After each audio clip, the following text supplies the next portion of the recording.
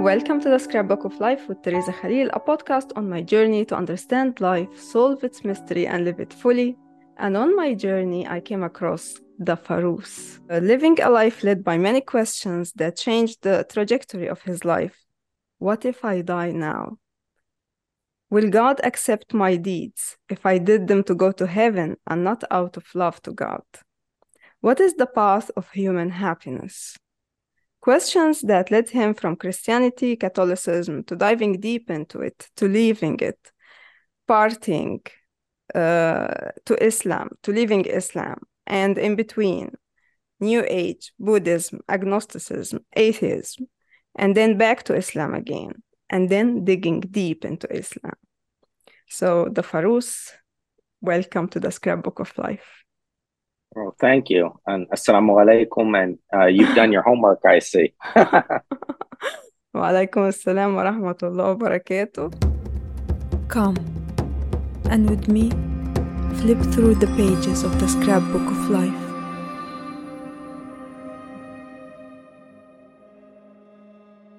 I usually start by where every human being life begins, as we know, which is birth. Can you tell me in a nutshell your birth story, if you know, if they told you, how was it? What was the situation of the family, the circumstances of the world at that time? So in a nutshell, and I start by saying, it all began when once upon a time, a baby was born and they named him. Yeah, so I was born What did in they the name you? Michael. Why? I was actually named I'm actually a junior, so I have the same exact first, middle, and last name as my father. I was born in the late 70s. Um, I wasn't totally much aware of the surroundings at, that time. I do know, it was the Carter era in the United States. It was pre-Reagan. Um, I know at the time, the United States had some turmoil with Iran, which is continuing on uh, to this day. And I know that when I was born, my grandmother actually wrote a poem. So I'm the only child that has a poem written about their birth in my family. But why? Like you were the first. Yes. Ah. I know I was born like in the wee hours of the morning. They actually, my mom went into labor. They actually had, back then, doctors were on call. So, the doctor actually got either he came stumbling in. He was either half awake or half drunk. I don't know. But, in the wee hours of the night to deliver me. So, and I know I was 3 weeks late, which my due date was actually in April, but I was born in early May. So the joke was, is I didn't want to leave my mother's side. Oh, yeah. Okay, so you came out to this life and you were raised as like a Catholic Christian. So on my father's side, it's they were Catholic. On my mother's side, they were Protestant, agnostic, and some Jewish as well. No. So I was raised Catholic. Originally, the Catholic Church wouldn't baptize me because my parents were married in a Protestant church. So then my parents had to go get remarried in a Catholic church in order to baptize me and raise me Catholic. Uh-huh. That's interesting. Yes. And I don't think now that they would, care at all. But back then, things were a little different. If you look back now at your childhood, what are the highlights of this period? I would say, the 80s was, definitely a highlight. One, growing up in a typical American suburb, you played baseball, you played lots of sports. You were always outside. So, riding bikes, we had bike jumps. So there were like, hills to do bike tricks on. We had a lot of woods and rivers to go exploring in, find animals. And there was always something to do. You're always outside, you're always doing something, playing with other kids, socializing, playing organized sports, and, obviously going to school. So I would say there was definitely a balance growing up in the 80s. There was a balance between schoolwork, social time, being outside, playing sports. But, the United States was a lot more balanced back then. And, one of the things that I find interesting is when I visit my wife's country of Jordan, it reminds me a lot of, where I grew up, just a Muslim version. So you see kids outside playing all the time. It could be 10 o'clock at night. Kids are playing soccer on the, basketball courts and stuff like that. So there was less technology. Not that we didn't have technology. We had Nintendo and you had VCRs and stuff back then, but, nowhere near today. So you had I would say, a happy childhood. Yes. And I see that you were like out all the time. Usually when someone is a questioner, he's usually inside on his own, reading a lot. But how come your childhood is outgoing like this and you started questioning? I would say I was very hyper and athletic, and I'm still much of an outdoorsman. I still prefer being outside a lot. But I think the question you referred to was, what happened when I died. That popped in my head out of nowhere, kind of when I was 11 or 12. And I think that's when so when it comes to reading, I was actually the first person in my age group to learn to read. And so I think I was exciting about reading up until about age 9. And then I guess it got kind of, old and boring by a certain point. But I started to pick up reading again was after I had that question, what happened if I die soon? And coming from a Christian background, I decided to, read the Bible to find out. So 11 or 12, you started thinking, what if I die now? Yes. And the question popped up from, you don't know from where. Because as Eckhart Tolle say, the thoughts happen to us. We don't think, but thoughts happen to us. So that was a thought that came to you. And according to Catholicism, what is the answer of what will happen if I die now? So within Catholicism, it's pretty complex because they have heaven, hell, and purgatory.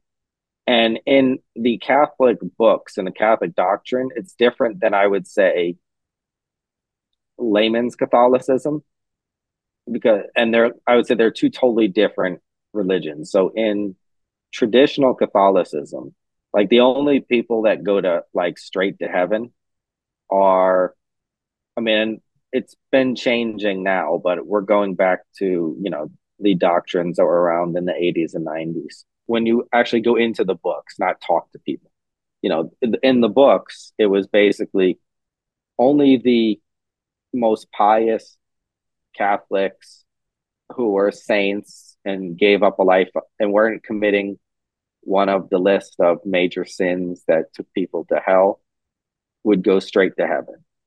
Then, major sinners and non-Catholics, at least that's the way it was at the time, went to hell. And then there was purgatory, which was which is basically like a temporary hell. You get the same punishments, but for a temporary period. And that was for, sinning Catholics. And then they had something called limbo, which is no longer, I don't believe is any longer a part of the doctrine, but it was, all unbaptized babies people who died, they didn't get to go to heaven, but they didn't do anything wrong to go to hell. So they kind of lived in a different plane of existence that's not extreme pleasure, not extreme pain. Uh-huh. And so actually you found answer in the Bible, or it wasn't convincing? Well, so that is things. A lot of the Catholic teaching, let's say, is extra biblical. I mean, so you could come out with a purgatory interpretation from the Bible, which the Catholics do, and you could also come out with an interpretation of a non-purgatory, with just heaven and hell, which is what the Protestants do. So no, see what I actually, after reading the Bible, I didn't stay Catholic at first. So I'd read the Bible and I took like extensive notes. So when I read the Bible, everything, I had a section of a notebook, and everything it said about God, a section notebook, everything it said about Jesus, a section of notebook. Every time I saw a verse, heaven and hell, I would write that verse down and go to it. Then a section where it's all the rules, all the things you should do. Then another section, all the things you shouldn't do. And then, weighed them next to each other. And what I found is that the teaching of the Bible and the teaching of the Catholic Church didn't match.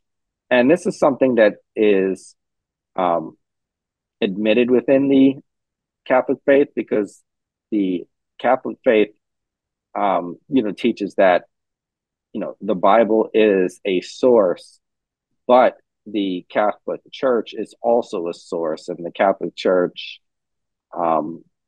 can trump the Bible. I think it's because, for example, the Pope maybe is in contact with the divine or something like that. Well, not necessarily. Only the Pope is only in contact, let's say, with the divine when he's sitting on the throne of St. Peter, or the chair of St. Peter. And so they only do that, like, that's only been done a handful of times throughout history. So Pope is kind of more a fallible leader of the church, and he only becomes infallible when he's sitting on the chair of St. Peter, according to the teaching. The church as an institution was seen as the correct interpreters of the Bible. And so, it does lend to conflict. And that's actually how the Protestant faith came about, was rejecting the authority of the church. But when I read the Bible, eventually I became more of, I would describe it now as a Unitarian, biblical literist, Christian dominionist.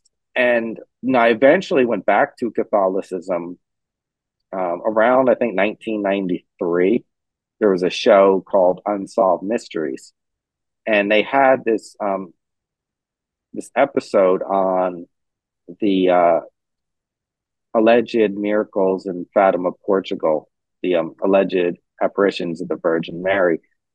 And at the time, that was the only miracle I was exposed to. I also wasn't exposed to as much as the other side as well, in order to, it was definitely heavily one-sided. So I didn't really hear too much criticisms of the stories or critiques. So, at that age, I became convinced that had happened. And What age were you? I'm going to say around 13, 14. Oh, still very young. Yeah. And so I, at that time I said, well, the Catholics are the only ones having miracles. Then that must be the true religion. I said, but if it is true, I have to stop reading the Bible, because, there are contradictions between the two. And, I was undergoing cognitive dissonance. But I went into Catholicism without the scripture, and it became a very dry and, ritualistic. I was reading, but it was more just books on, Catholic miracles and Catholic doctrine and Catholic rules and stuff like that, and trying to apply the rules. So, that was the next, let's say, 5 years of my life. So at that time, I guess you finished high school. So yeah, I had finished high school, and I was going to college. What did you study at college? Oh, a number of things. I had studied history, education, physics. And what did you So, have in mind that you want to do as a job? so originally I wanted to become a teacher, so I did that, and then I wanted to, teach martial arts, and so I, you know, had a martial arts business as well, and then I also wanted to drive exotic, fancy cars, but not have to, come out of pocket for the price. So I started an exotic car rental business too. Hmm. I also went into school leadership and educational leadership as well. So I've done teaching, small business owning, and running schools. So, and then you had that question popping in your head. Okay, yeah. So about a week or two before I went to college, a question popped in my head was, I'm doing, all of these things. I'm volunteering my time in the nursing home, and I'm giving 10% of my money, from all my paychecks. I was donating it, and I was, volunteering to help disabled children play baseball and stuff like that. And so I'm doing all these things, but the question popped in my head, you know, I didn't have any love for God in my heart. It was just, I didn't want to burn in hell. So I'm doing things just to avoid that and no other reason. So it's like, will God even accept deeds if they're not done out of love heart? That same week, I go to church, and the priest gives a sermon that same week, and the sermon was on, if your deeds are not done out of love for God, then He's not going to accept your deeds. So when I left that, I was like, well, if God's not going to accept anything I do, and I'm going to hell anyway, I might as well just live a life doing whatever I want. But how do you explain this like the synchronicity? You just thought of something and then you go and you find the answer. Yeah. I don't, I would say I don't have a great explanation. I mean, I know in the Islamic context that, it's called ilham, like a divine inspiration from inside. One of the hard parts I have, though, with, all of those is that, it's like, so from the Muslim lens, this was God putting these thoughts and ideas in your heart to guide you, right? From the Catholic angle, they would say, it's the devil tricking you, right? Mm-hmm. It's the devil putting those in your mind to trick you to separate you from God. Mm-hmm. And then the atheists quite often will say, you're lying, you're just making all this up. Or it's a coincidence. Yeah, that I get too. But I don't. But I generally, those three are the bigger ones. It's God guiding you, it's Satan tricking you, or you're a liar and you're making all this up. Okay, those third people is just like, okay, have a nice day. Because there's really like and I'm not saying all atheists like come from that angle. Yeah, some. Okay, so now you found that it's really difficult to go to heaven, so you just give everything up. So first I kind of went more into a party lifestyle, and then I started to go back to church and party, and I was like, I'll keep one foot in just in case God changes his mind. I was like, so I would go back to church every Sunday. And at that time, the priests started to become a lot more liberal in their teachings.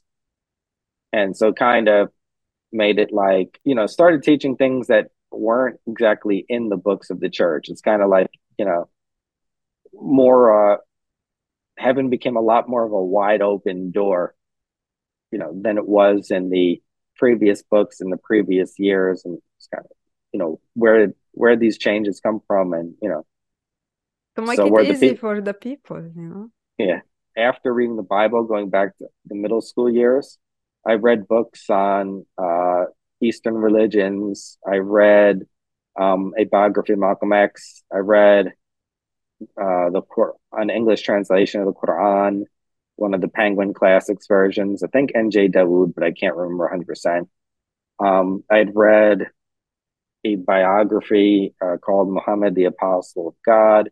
So I was very, familiar with a lot of religions.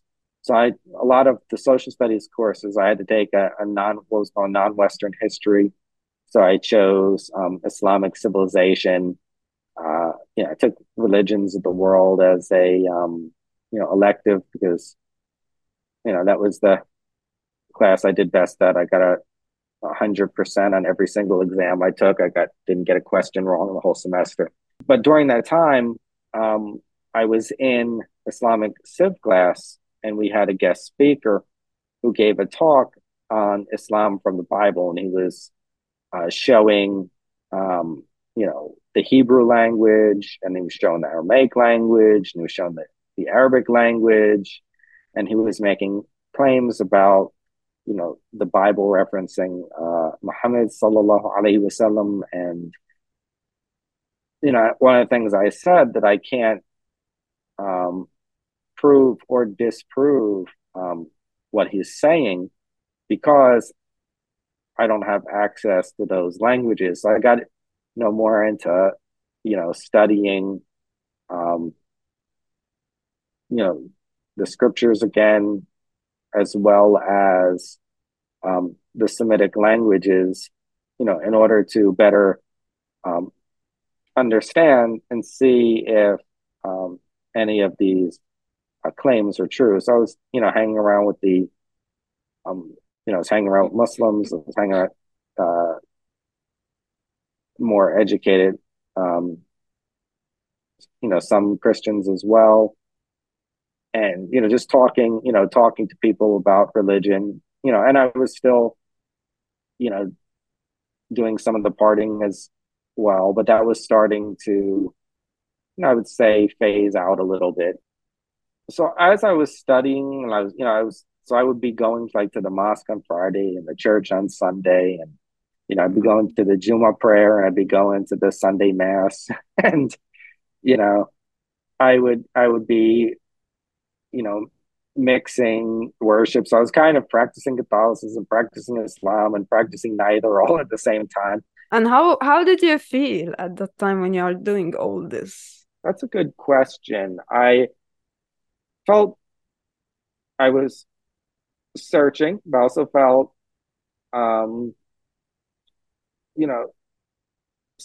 somewhat confused, but I also felt like I would say different at different times too. During the time, it's kind of got, I would say a little peer pressured into, or, someone was very persuasive, convinced me, it was like, telling me to take the Shahada. And it's like, but I'm not 100% sure. And, we're like, just take it and the short tea will come afterwards. Mhm. Like, everyone has doubts, this, that. So I said, yeah, okay. I did it. But eventually I felt that I was being disingenuous because, so at first, like after I took my Shahada, I was trying to convince everyone else, to become a Muslim as well. No. And then, so I was doing that, and, and people would ask me questions. Well, eventually what I had realized though is I was having a double standard. So I was applying a higher level of criticism towards the Judeo-Christian text than I was towards the Muslim Quran. text. Mm-hmm. Yeah. And felt that, if I applied the same level of criticism, then I wouldn't choose any of these paths. So then after that, I'd say that's when I felt really like, down and lost for a period of time. And it was like, did I just, waste some of my years doing all this, et cetera, et cetera. So I started to have different thoughts. But I guess then a third question came up. This one I wouldn't say is a pop in your head question. It was more just, something I thought about. And it was, because I was feeling unhappy. So I wanted to know, like, what was the path in life that would lead towards, maximal human happiness? And so that got me on a more experimental phase where I was, studying different things, analyzing claims, trying different things out, um, basically, conducting experiments on myself. To see what will make you happy, and not to analyze too much, like what is true, what is not true. Well, kind of. I would say not. I would say not just what makes me happy, but I was looking at, you know, the maximal levels of human happiness. Because like one of the things that I see in the world is that a lot of the major problems that we're experiencing in the world is because of individuals trying to make themselves happy, but at the expense of everyone else. And we find that so much of human happiness is linked to um, family. And we talked about the difference in the theoretical legal systems between, for example, the Islamic legal system and I would say some of the Western legal theories. The Islamic legal theories focuses more on preservation, whereas the Western legal theories focus more on freedoms. And both have their advantages and disadvantages, but quite often the freedom, comes at the expense, but promoting family and the stabilization of families, is objectively and measurably, better for everyone's human happiness. Yeah, because I'm from the Arabic world, so it is not so much accepted for someone to get divorced. It's not like as welcomed as maybe in the West. Yeah. And, that has its pros and cons. But one of the things that, I would say about it's not just limited to the marriage and divorce, but when you look at like the way in which divorce occurs, or if you look at the rights and responsibilities of the husband and wife, Islam lays it all out.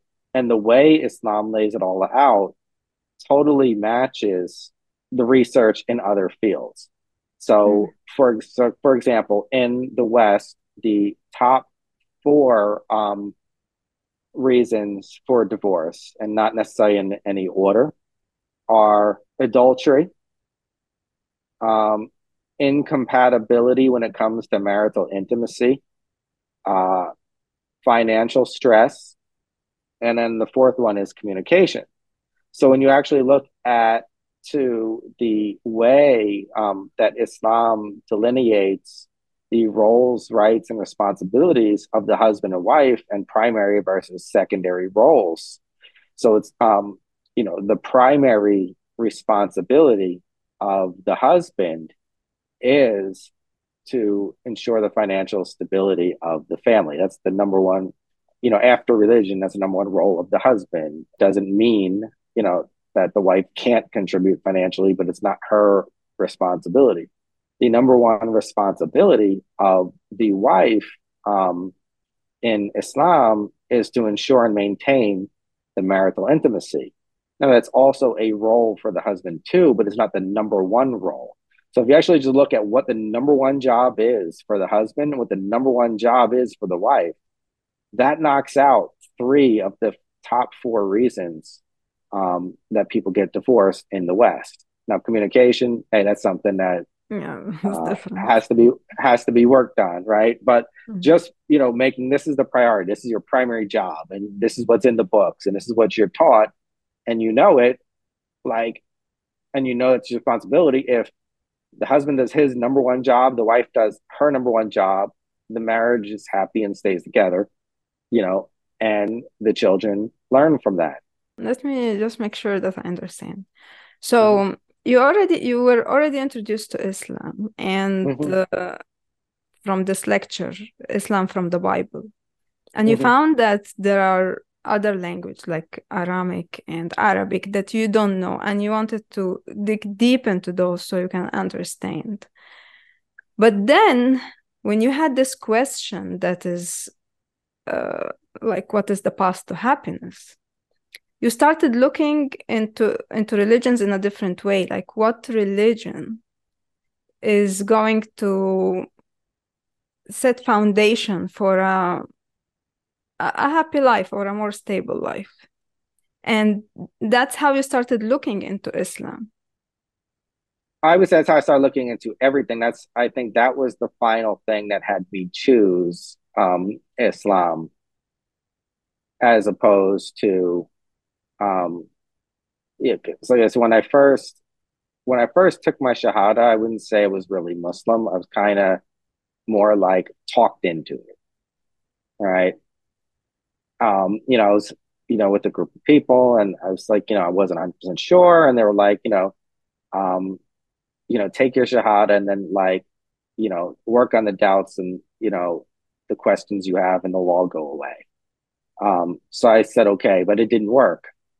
And so, I wanted to be as intellectually and morally consistent as possible.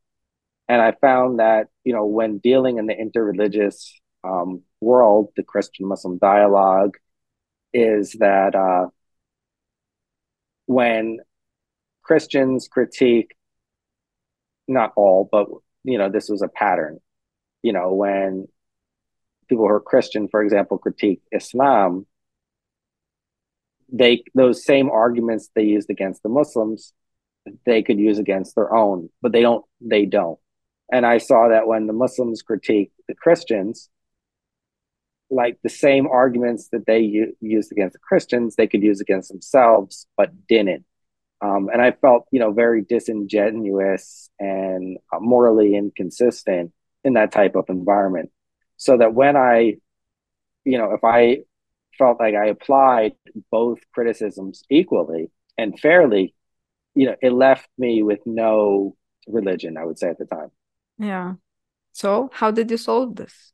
So I went into, my next question became about, which way of life,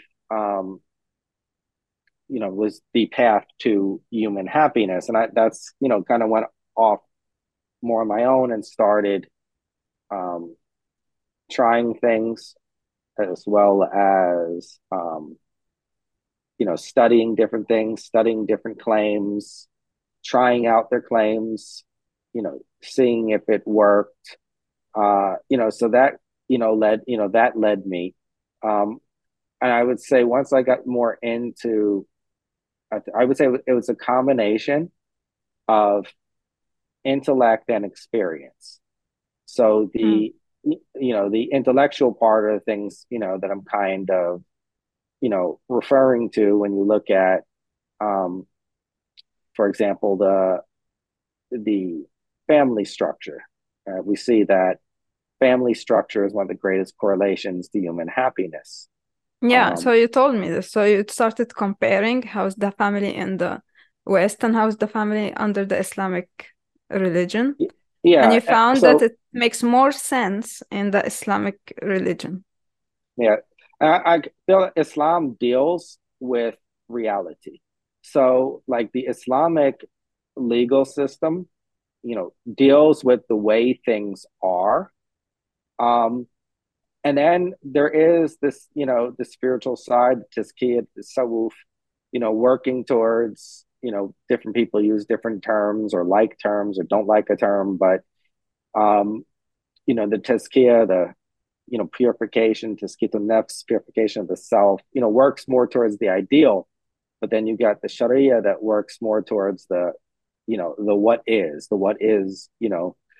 real. So, it gives options. There are options, for example, in the legal system, like that, if someone is found guilty beyond the shadow of doubt of murder, that person, is put to death, which brings justice to the family. But the family also has the option of forgiving and taking payment.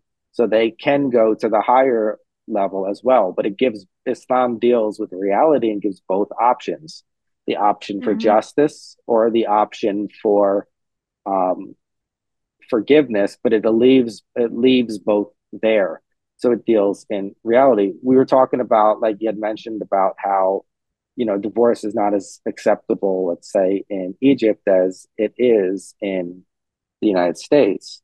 And that's arguable. One of the things I find really interesting about, there is the regular divorce, in Islam, which is the right of the husband. And you have a second type of divorce, khula, which, is the wife giving back the dowry in exchange, for no longer being married. And what I find interesting when you look at a lot of the disaster in the divorce system, where I grew up, which is being rectified at the moment, but still not enough, was that in the divorce right now, 8 out of every 10 divorces in the West at this time are initiated by women.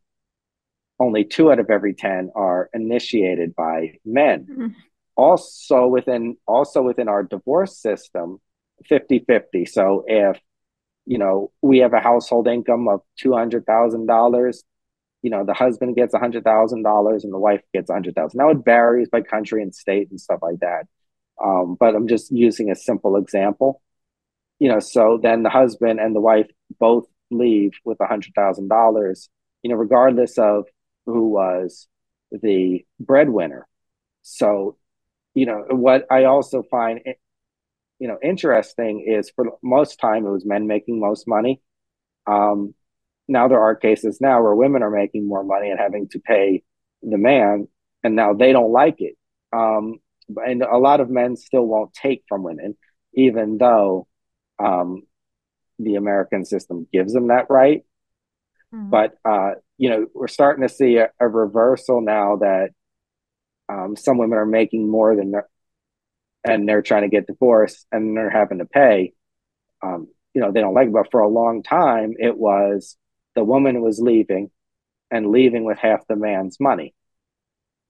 Right. And so that incentivized women to break up the family and still get, financial benefit. Whereas in the Islamic way of doing things, the initiator of divorce, is the right of the man. As we see statistically, men don't do it that often. 2 out of every, about half the marriages in the United States end in divorce. And out of those half, only 20% are initiated by men. So it's very rare that men file for divorce. Now, in the khula, where the woman goes for divorce, so in Islam, in order for a man to marry, he gives a dowry. And if the woman wants to leave, she has to give that dowry back. So the financial incentive, right, for divorce has already been worked out prior in the details.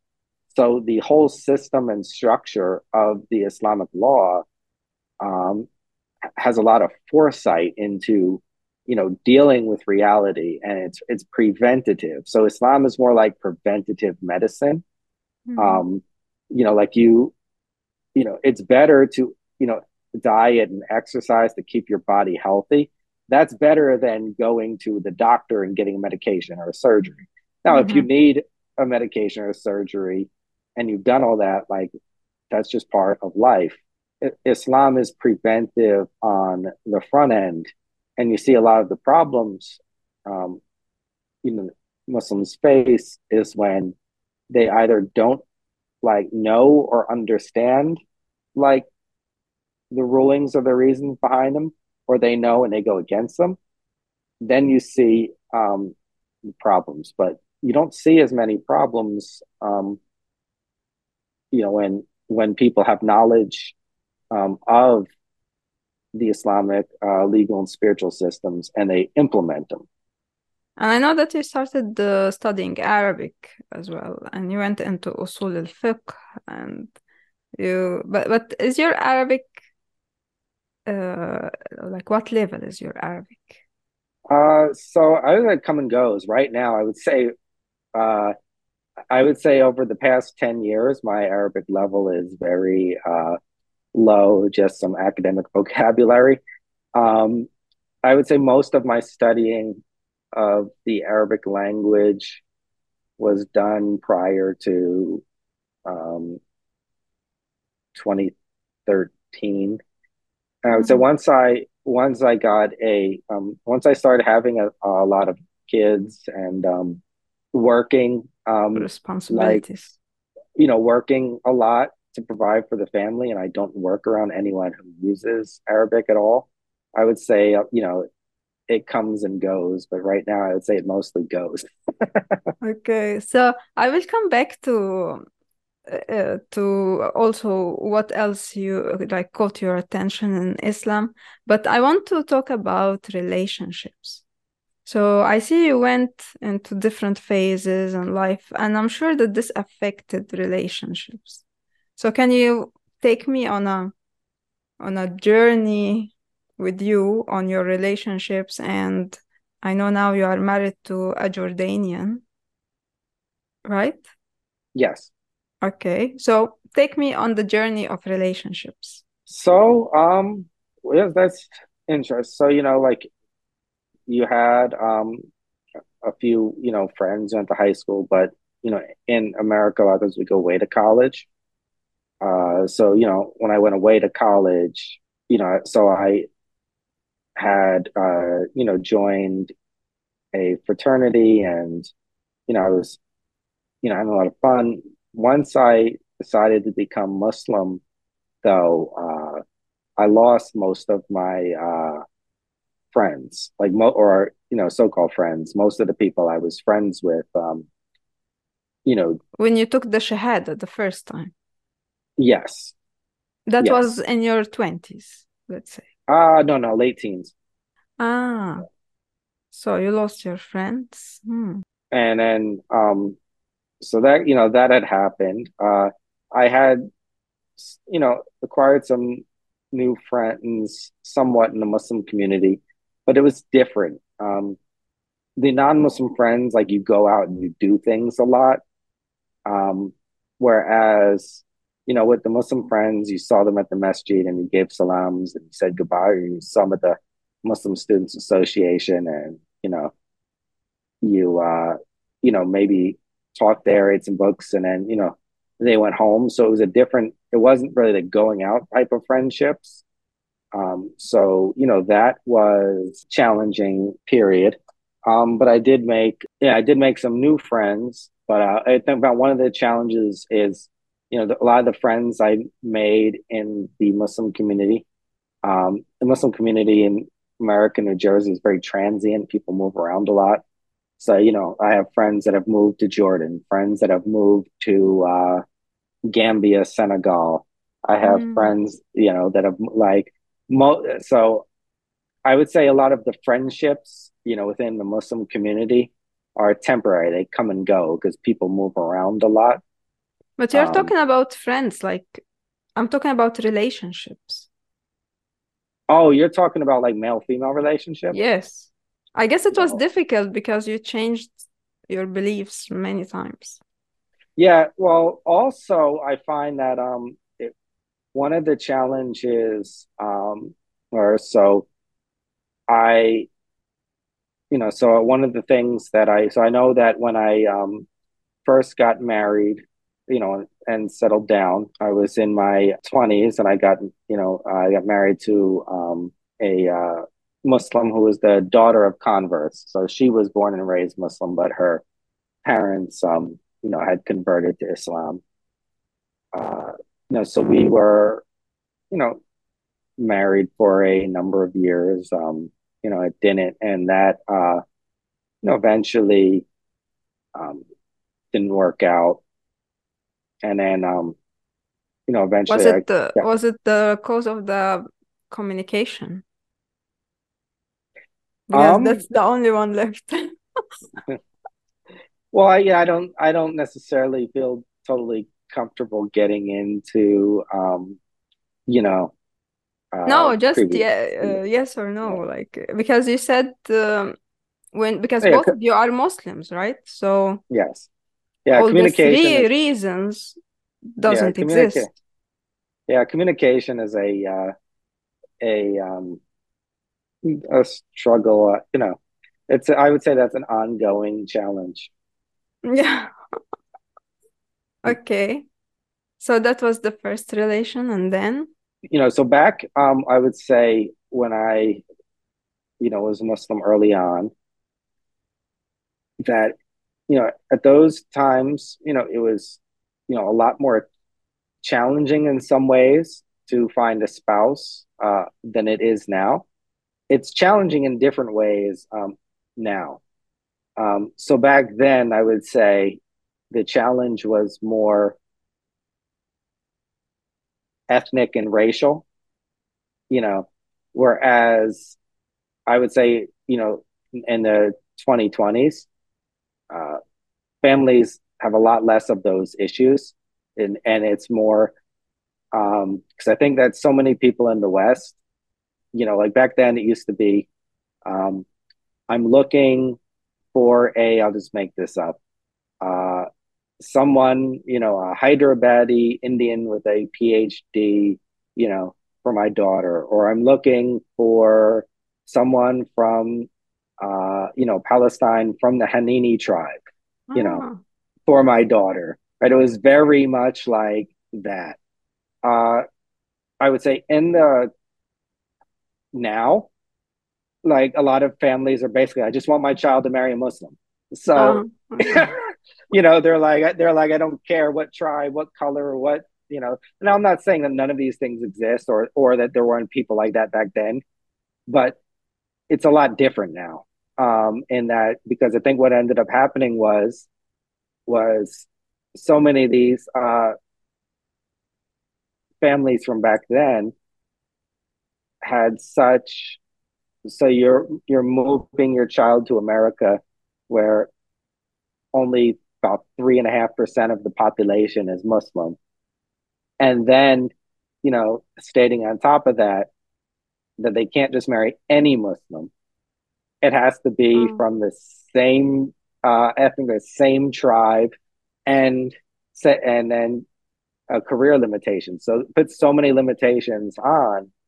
It became really difficult for people to get married, and so people either stayed single for longer, ended up marrying someone who wasn't Muslim, and or ended up stopping the religion, or they still said they're Muslim, but whatever. Um, and so that I think that a whole generation of people saw that and was just like, all right, like that now we just want our child to marry Muslim. We don't care if they're Egyptian or Pakistani or Desi or white or black or this, that. Do they pray? Do they have a career? Can they get along? It's done a full like 180 over the 30 something years. so what is your story with your Jordanian wife? So we had met, you know, uh, communicated through the masjid and online. And then, I had spoke, you know, to her family as well. Her family was basically more the type that, you know, if they're Muslim, they're practicing and they're praying, um, like that's the requirement for a spouse. Like, so they kind of lived more along the, you know, she comes from a very strict, conservative family. Like her mother is the type that prays tahajjud every night, Mm. then does dhikr after Fajr and recites Surat al-Baqarah after Asr every day. So I would say, the marriage overall was, you know, very easy to facilitate. So, we spoke for, I would say, maybe a year, and then we got married, and say we had our first child within less than 2 years, and started working on our family. How many children you have now? So her and I have two, and then another on the way. And I also Oh. have a daughter from my previous marriage. Mhm. Okay, so that's your relationship story. Now, going back to, I know that you have a challenge, Islam lifestyle challenge, Yeah, the 40-day 40 Islamic days. Yeah. challenge. Yeah. Yeah. Yeah. So, because what led you to Islam is observation, you looked at the lifestyle and you found that it's more practical, it's more related to reality, it makes sense. So, is this challenge is based on that? Uh, yeah. So I said that part of my journey was experiential and part of it was intellectual. So the 40-day Islamic challenge is more the experiential part. It's something comparable to what I did. It's not exactly with what I did because I refined it, in order to make the challenge, but it's very similar to, the experiential part of my journey. Mm-hmm. So, if someone wants to try this challenge, can you tell me what are the requirements? Yeah. So basically, it's, doing this from memory, but it's 40-day. It's just giving up 40 days of your life and living as a Muslim. So praying 5 times a day, um, replacing, time you'd listen to music, let's say, with replacing that with lectures and Quran and, dhikr, trying to go, you know, to the mosque and pray as often as possible. No alcohol. Yeah, giving up alcohol, pork if that's something that you eat, and et cetera, and just living, and then also journaling. So journaling how you feel the day before, your happiness levels, your mood levels, and journaling each day throughout the 40 days. And then, should you choose to go back after the 40 days, you know, like journaling um, for another 40 days. So you can compare in 40-day increments what your life experience and happiness levels were, through the practice of Islam and through not practicing Islam. Mm-hmm. Okay, I wonder, can you give me an example of now, as you are already practicing Islam, what are things in your life that became, let's say, easier or happier? I would say easier and happier. Um, I think that the 5 daily prayers are a time out. Um, when you're stressed and you go, you make the wudu and you pray. I would definitely say Ramadan, like all the iftars, the I would say a lot of the academic discourse. Also, I think the company you keep, like when you're around practicing Muslim company, you feel better inside. You engage in more um, wholesome intellectual conversations. Having a common book or rules to go back to in your relationship, uh, you know, makes things easier. When you both have a common goal. Some of the relationships I've seen fail is both, like the husband wants to do what he wants to do, the wife wants to do what she wants to do, but they don't have a common ground to go back to determine, okay, in this scenario, who's right, right? Uh, so having a common um, book to go back to, it alleviates a lot of the challenges. Mhm. Uh, I would say that Islam is a very intellectually stimulating religion. Like so, you have the four schools of Sunni law that are, to sort of learn, compare the differences, the history behind them, how they come. So I think it's constantly stimulating intellectually. It's kind of like a big puzzle. So I Mhm. think that there's the blend of the intellectual stimulation, the stimulation of the spiritual heart or the emotional centers, the a lot more wholesome activities, um, you know, to engage in. Because a lot of times when you're not Muslim, a lot of the default fun is, surrounds alcohol and other things, and it's easy to go to, right? Like to whereas the Muslims have a lot more variety, I would say, in their social life. Mhm. What about your name, the Faroos? Does it have a Uh, meaning? so it actually just started off as a joke. Um, we were playing around. This is not actually my name. It's kind of just a YouTube pseudonym. Uh, and it's kind of just started off as a joke. Um, and but there are actually meanings in other languages because I was like, you know, playing around. My wife was like, it doesn't mean anything. I was like, I guarantee you it means something. Somewhere in the world. It's like you just made it up. I was like, yeah, I made it up as a joke, but I bet you it does mean something. So we did find out that it does exist in some of the Desi languages as a man of wisdom or a man of chivalry. No, And that's nice. But you don't have a Muslim name. well, according to the Sharia, there are five categories of names, and any one that so the first name is category is fard, which it's fard to have a name uh that's not haram, basically, which I'll go into that. And then there's So fard means obligatory. obligatory, yes. And Mm. then there's next, so I'll go just to the English terms then.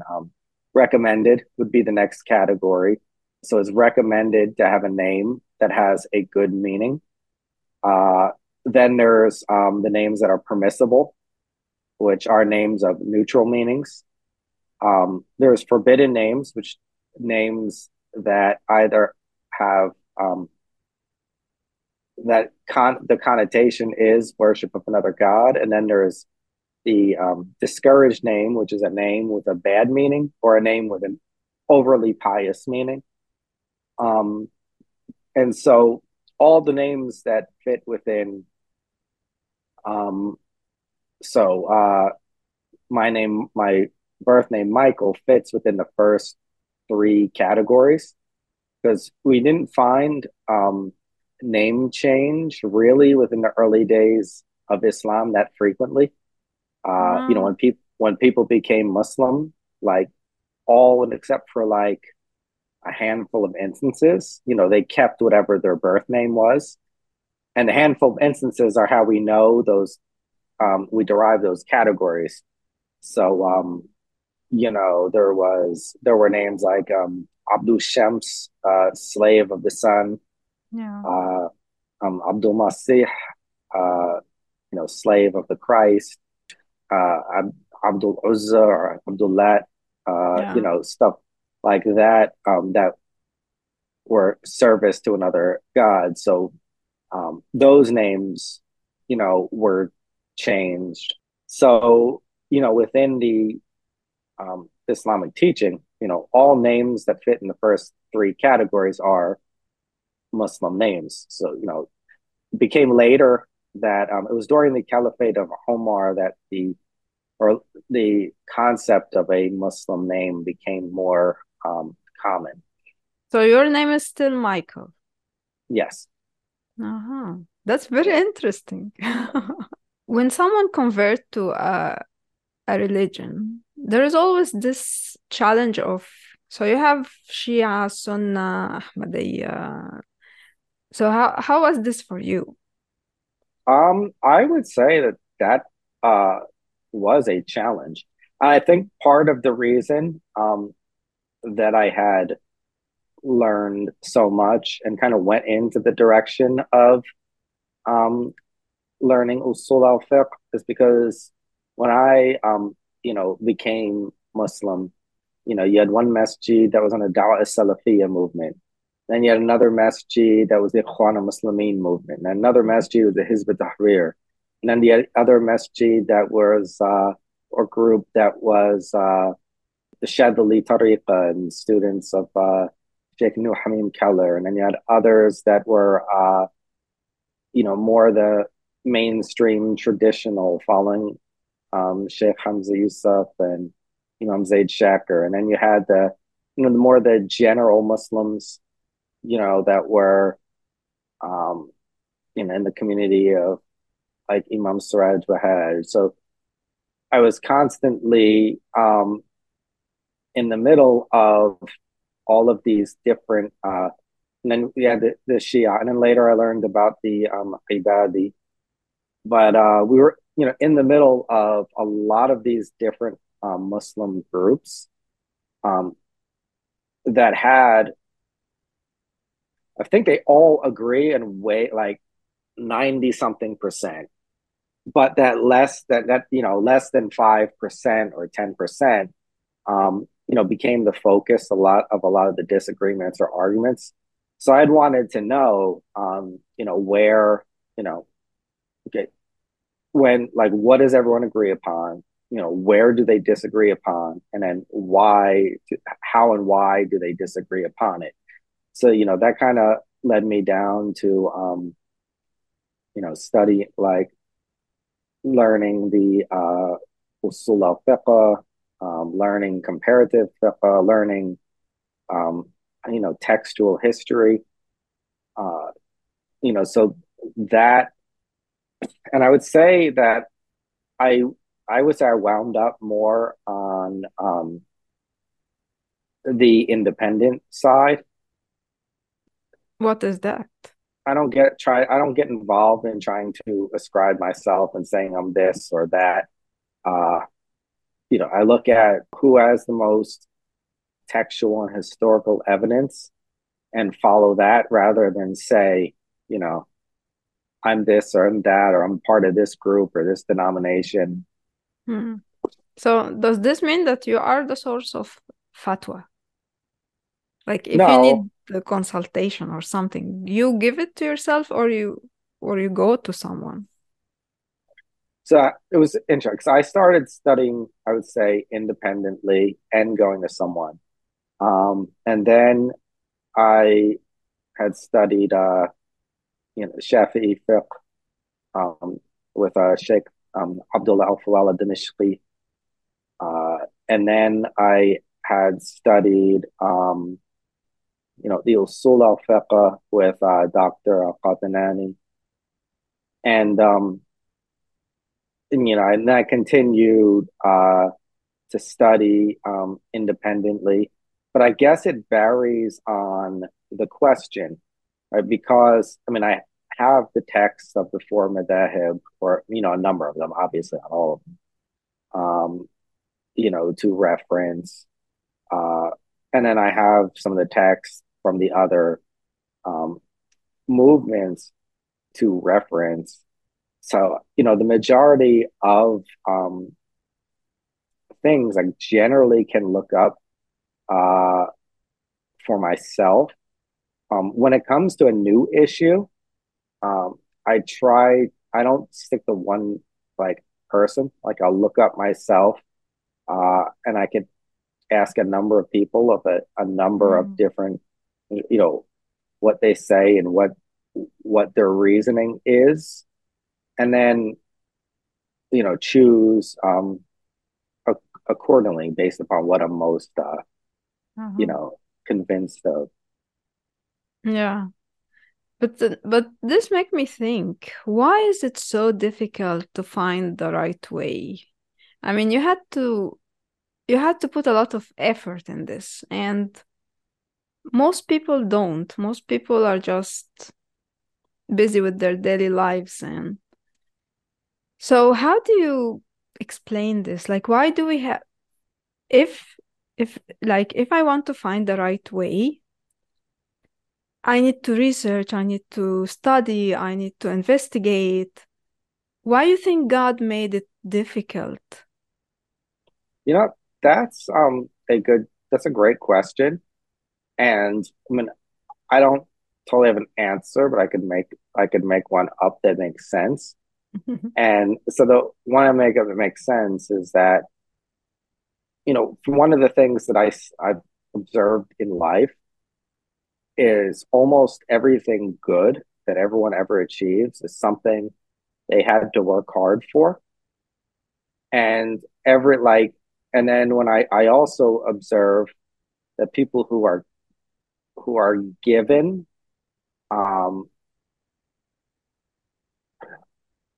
that are given everything, but like they didn't work hard for it. They either blow it or don't appreciate it. So I'll give you an example. I know that wealth in families on average, last two generations. So there are exceptions, like the Saudi royal family is an exception, probably. The Medici family in Spain, and that just seems to be a theme that the highest in every field are people who work the hardest for things, and it just seems to be there's a verse in the Quran that states that man will have only what they strive for, what they work hard for. But also you have that in Arabic, it's Allahu yahdi man yasha. So God will guide you to the way. So it's not just how hard you work, but also it's the guidance of God. Yes, and they seem to go hand in hand, like for the most part. So it's like if you're if you're searching, let's say, and you put the effort in, God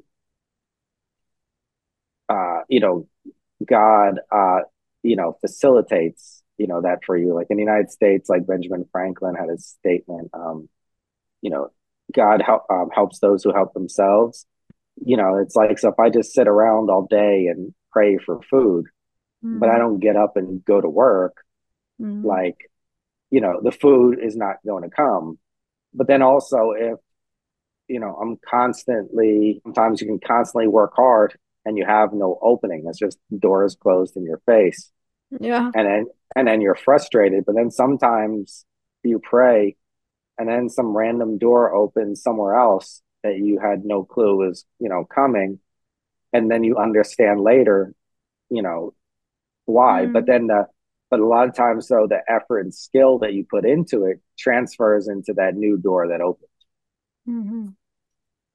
And in your understanding of Islam, people who couldn't find the way of Islam, where do you think they will go? So there's a narration that, speaks about, people that, were not exposed, and that, that God is going to give them a test in the afterlife. And if they, pass, then they'll be, of the people of heaven. And if they fail, they'll be of hell.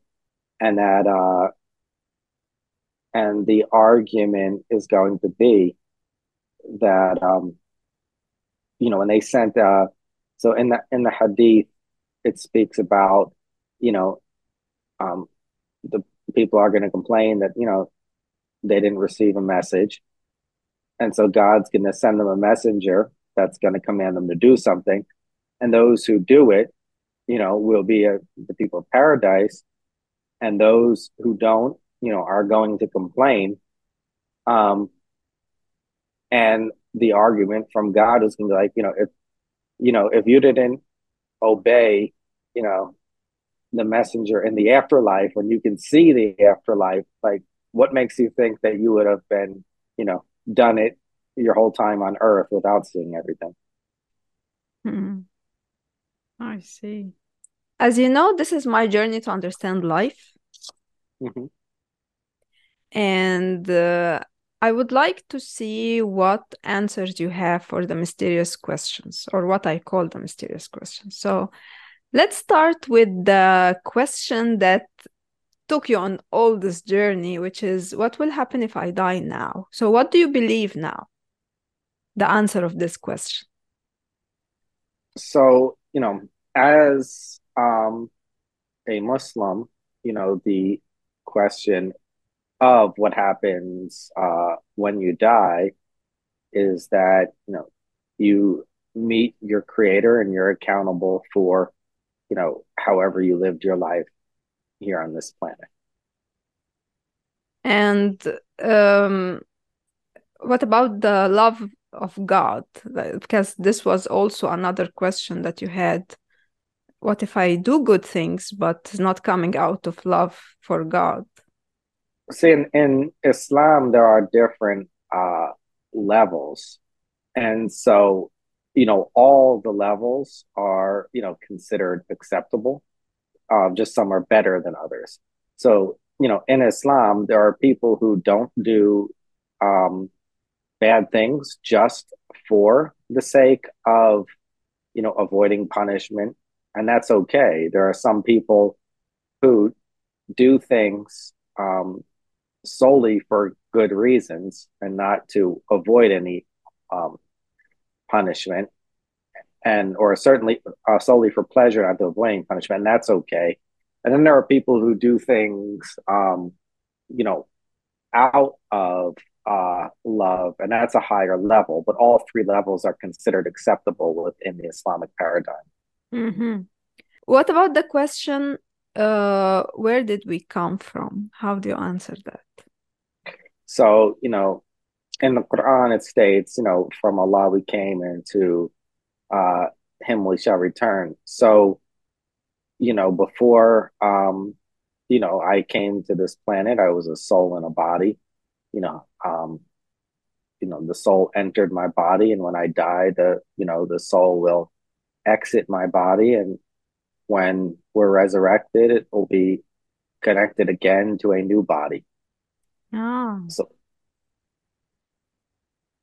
okay, so the body will be even after life. yes, but it won't be the same type of body that, breaks down and gets old, and, all these other. Okay, and what is the meaning of this experience that we are having? So that's very interesting. So in the Quranic purpose of existence, it's to serve your creator. There's, two verses in the Quran that, speak about the purpose of why we're here. And one is to serve your creator. And the other is, to develop awe of him. And, through that service, you're making the world a better place. And then, biologically, this is not in the Quran, but, when you look at biologically, we're here to prepare, the next generations as well. You know, so, and, one of the hadith speak about, having righteous children that will pray for you when you're gone. And also there's a hadith that states if the day of judgment comes and, you're planting a tree, finish planting it. So, there is the concept of, service, serving God, serving humanity. And then, there's also, the natural selfishness, which is considered okay because, in the Quran, it says, save yourself and your family from a fire whose fuel is men and stones. But it starts with yourself. So when we're born with a natural selfishness. We cry when we want something. We don't think about is our mother sleeping or, all of these other things. What you mean is that God created life and we are here to serve him and serve others. Correct.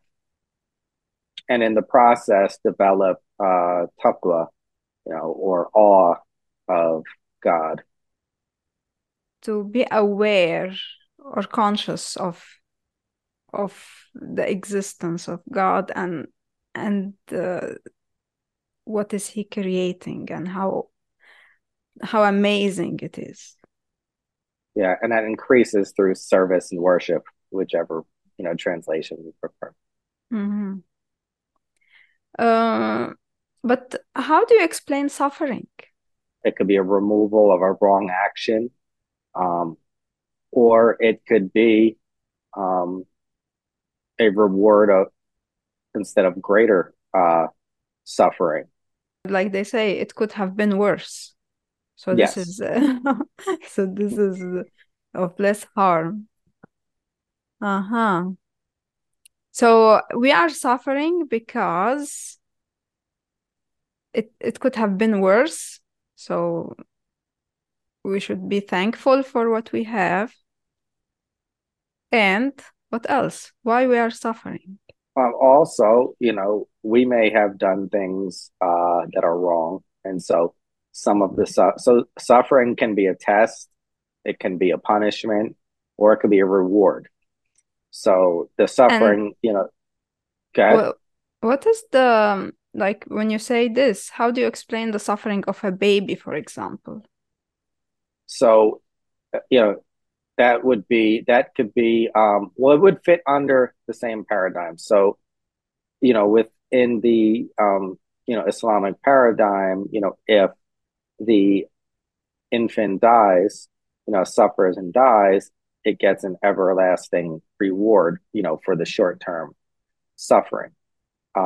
When it comes to so Mm-hmm. So if you suffer in life, then you get rewarded after life, maybe.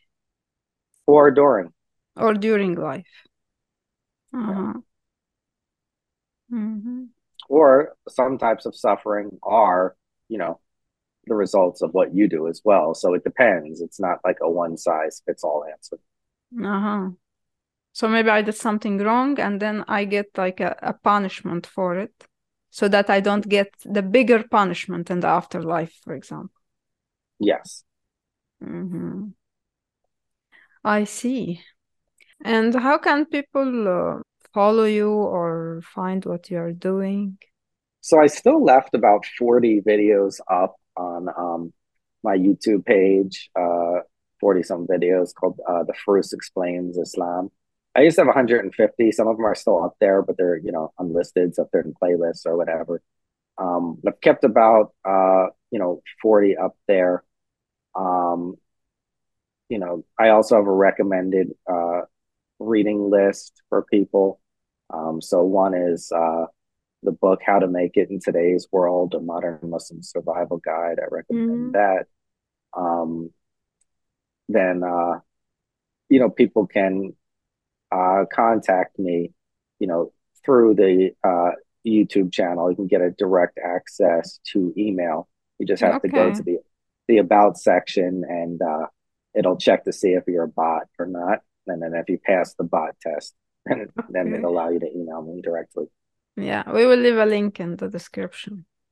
Okay, it was so much pleasure to talk to you and document your life in the scrapbook of life.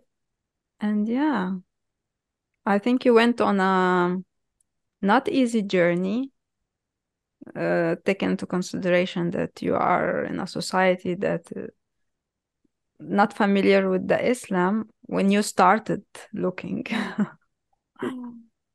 So thank you for being here. And Thank you for having me, and it was a pleasure talking to you as well. on my journey to understand life, I would like to meet you and document your life story in the scrapbook of life. Send a summary of the story to the email in the description box or the show notes. Just few requirements. You need to be over 40 years old, you changed your belief, and you have answers to the mysterious questions of life. This journey of mine started when I met Wang Zongyang in a documentary film, and you can watch it below.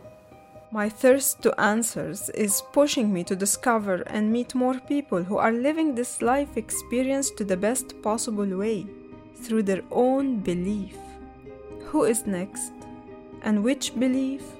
I'm open to all possibilities.